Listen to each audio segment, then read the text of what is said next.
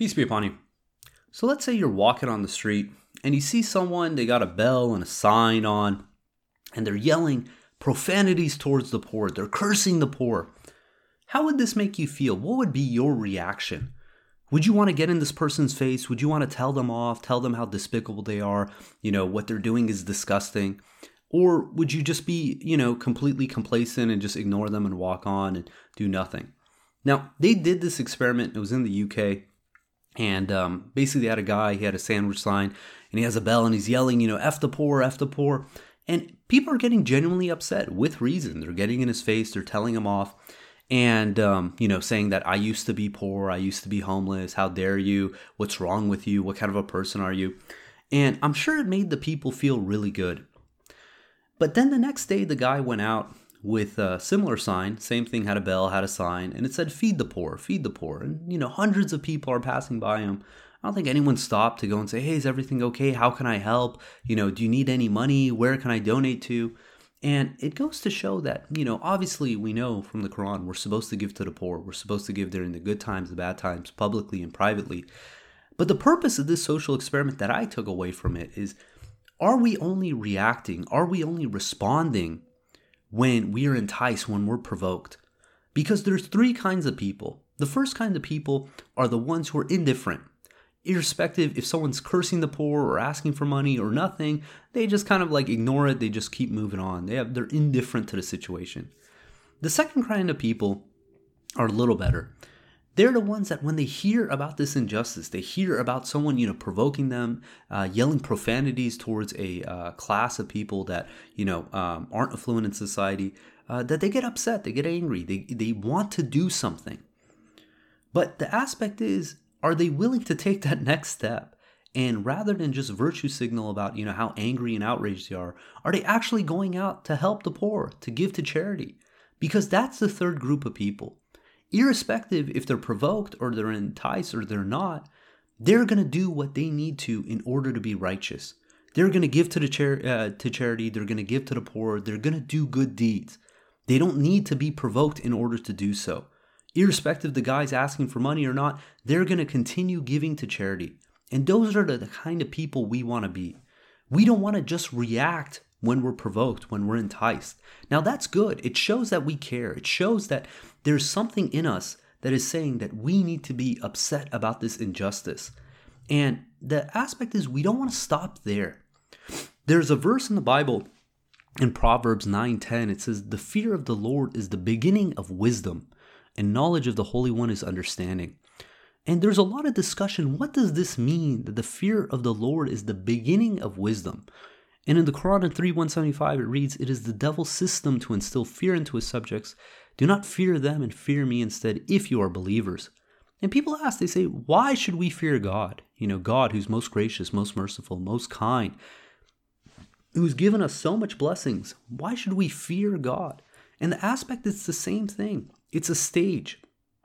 If we're indifferent to God's retribution of stepping out of God's graces or God's blessings by being in God's graces, then there's really no hope for us.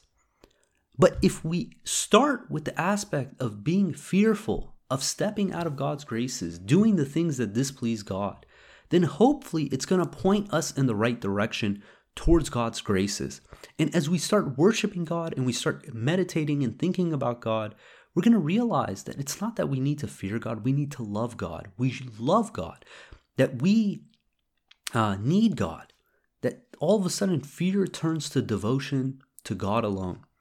And this is part of the process, When we're enticed, when we're provoked and we see injustice, okay, it's good to be upset, it's good to voice your opinion, but we shouldn't stop there. We need to continue going. We need to continue moving forward to progress past that. Otherwise, we're going to be in this cycle of just being angry, being outraged, and putting that out into the world. And you think about that, it's like, being angry and outraged is not a virtue in itself. The question is, what do you do when you're outraged? What do you do when you're angry?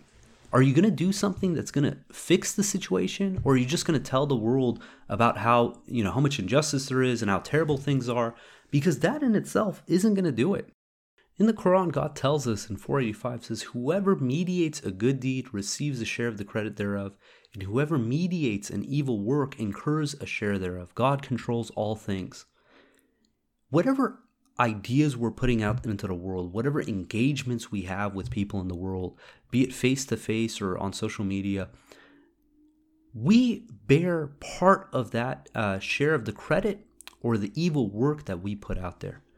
Now, when we put out a negative review, when we go out and we show our outrage to the world, or we treat people in contempt because we're disgruntled and unhappy ourselves, that has a ripple effect. Think about this. If you're in the line at a grocery store and you're upset about the world, you're upset about the situation that's going on, and because of that, you act a little impatiently towards the cashier, and that causes them to have a negative feeling in their core that has a ripple effect on the next people in line for the day. We bear a part of that sin. Similarly, if we put that aside and we think about all the things to be happy and joyful and appreciative for, and we smile and we're caring with that individual during that engagement, and that causes them to be happy and grateful with the next person in line and the next person in line, then we also bear part of that good deed.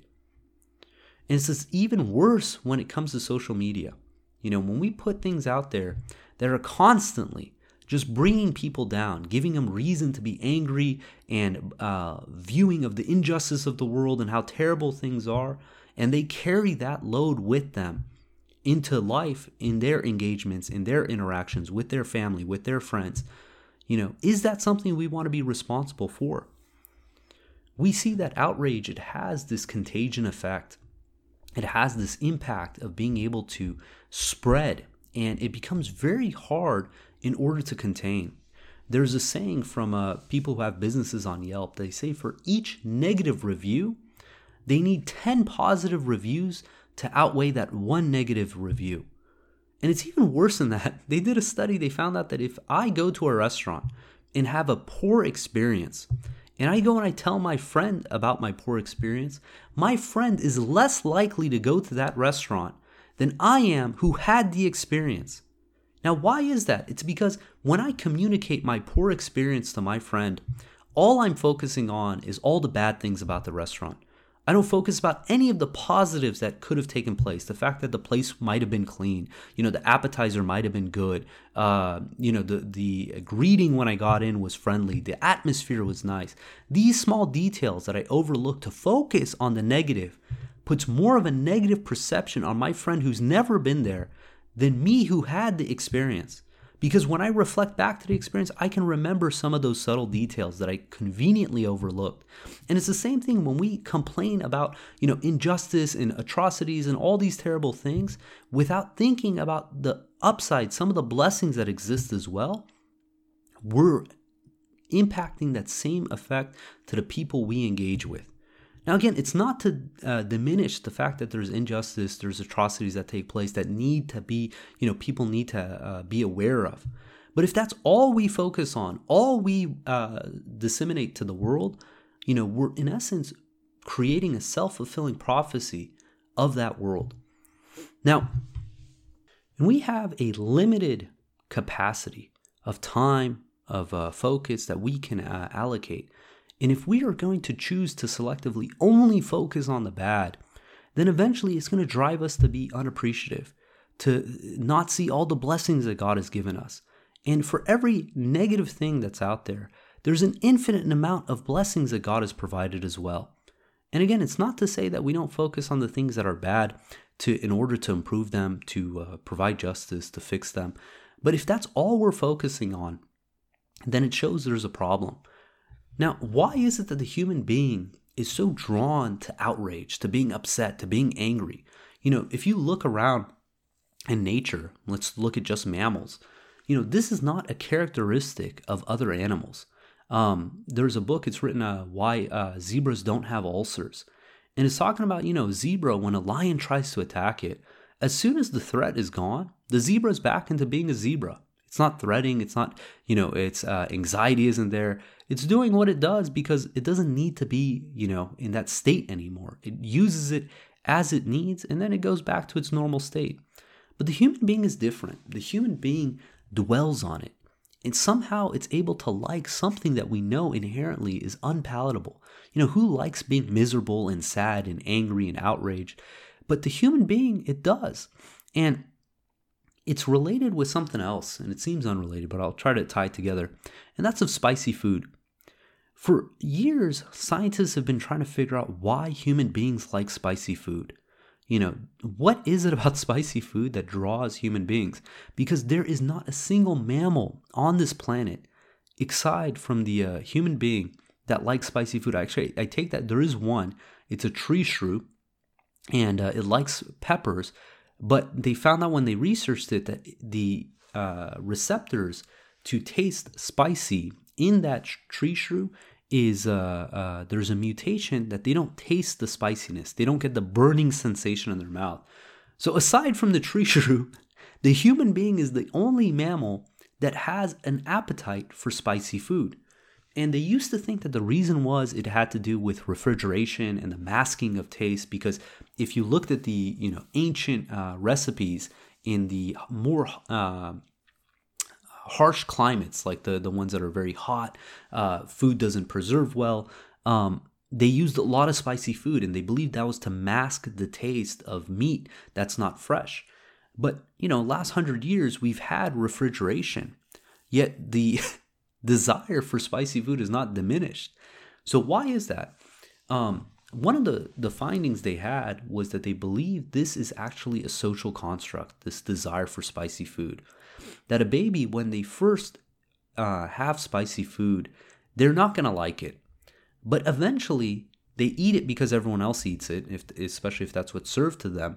And our brains have this interesting trick where if we do something often enough, it's going to make us believe that we genuinely like it. So they believe that spicy food is the same thing. That first they ate it because, they needed it in essence to mask the taste of the meat. But eventually it got to the point where people ate it. And because they ate it, they drew a connection with it. And then they started liking it. And then they just started desiring it. And it got to the point where all of a sudden that if you give someone who really likes spicy food without any spice, it tastes dull, it tastes bland, it has no flavor. That they've built this tolerance towards spicy, but at the same time, it dulls their other sensations that if they don't feel that spiciness, they don't feel the hot, the burning, then the food just doesn't taste the same. So the human being is able to take something that's unpalatable and not only make it palatable, make it desirable.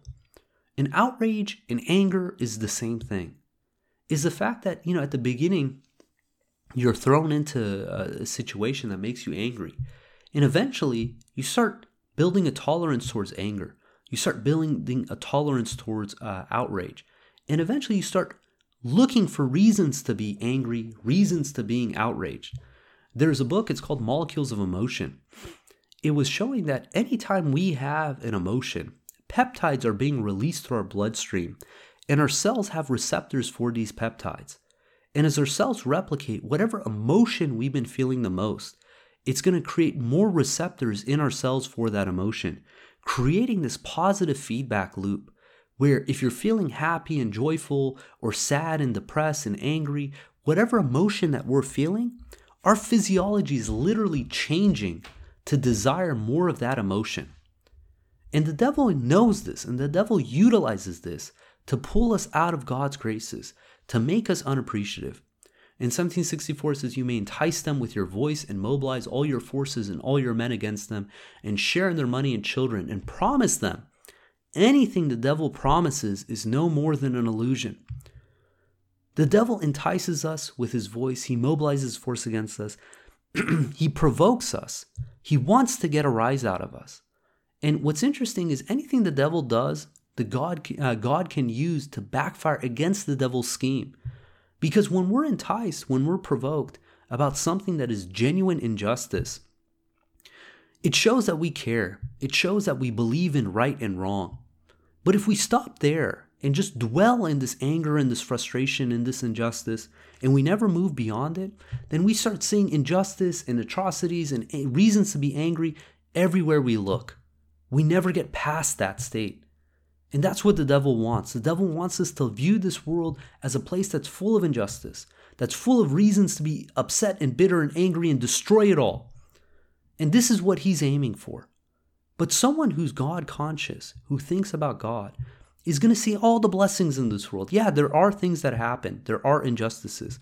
But is going to see all the reasons to be happy, to be appreciative, to dwell in God's kingdom. Now, what's interesting is the sense of injustice.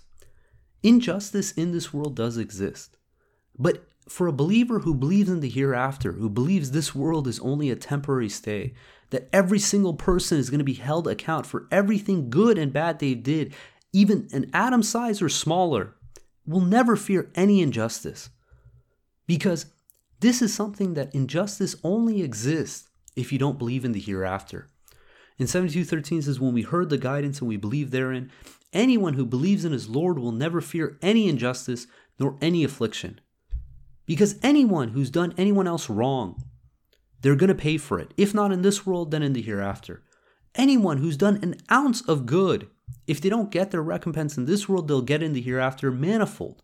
So we should never fear injustice, because this is what it comes down to. When we're outraged, when we're upset, what we're saying in essence is that there is injustice. Someone needs to do something about it. Someone needs to speak up.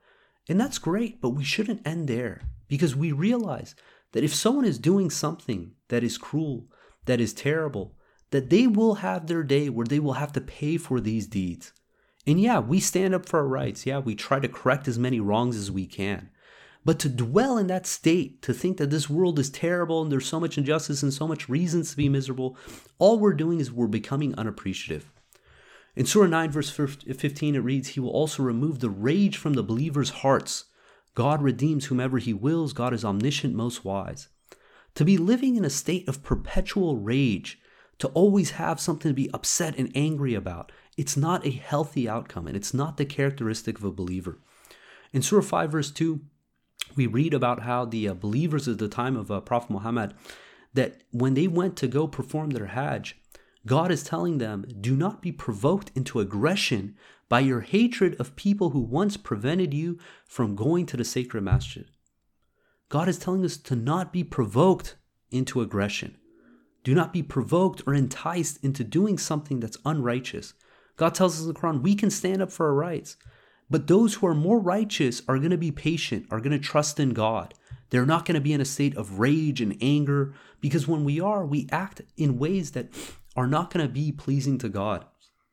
And we have to trust in God. God tells us in 1062 through 64, it says, absolutely God's allies have nothing to fear, nor will they grieve. They are those who believe and lead a righteous life. For them, joy and happiness in this world as well as in the hereafter. This is God's unchangeable law. Such is the greatest triumph. If we are not experiencing joy and happiness in this world, we have to ask ourselves, maybe we are doing something wrong. You know, the easiest way, the best way to overcome this feeling of resentment, this feeling of anger, is to be appreciative, is to be grateful. Think about all the things we have in this world to be happy and appreciative for. Our families, our friends, our health, shelter, or something as simple as food. One of the verses of the Quran, it says, feed the poor and the despondent. Now, we know why we feed the poor, because they lack the funds to get the money. But why the despondent? Those who are hopeless, those who are just utterly depressed. It's because eating food is one of the simplest ways to change the mood of an individual. You think about those tastes that hits your tongue, the sensation you get, the joy you get from it. If you can just savor that, then all of a sudden you can change your mood.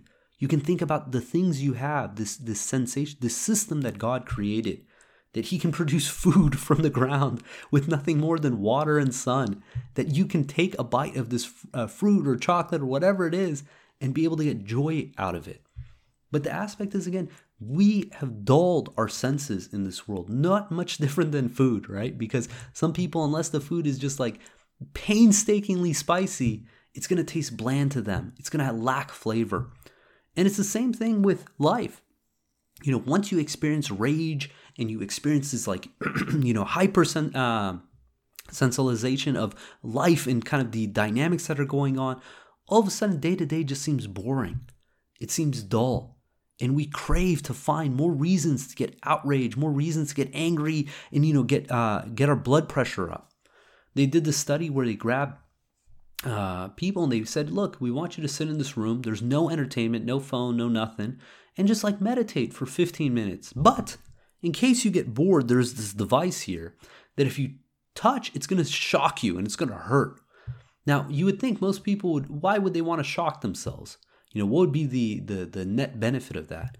But 67% of the male participants and 25% of the female participants could not sit alone with their thoughts for 15 minutes without choosing to shock themselves.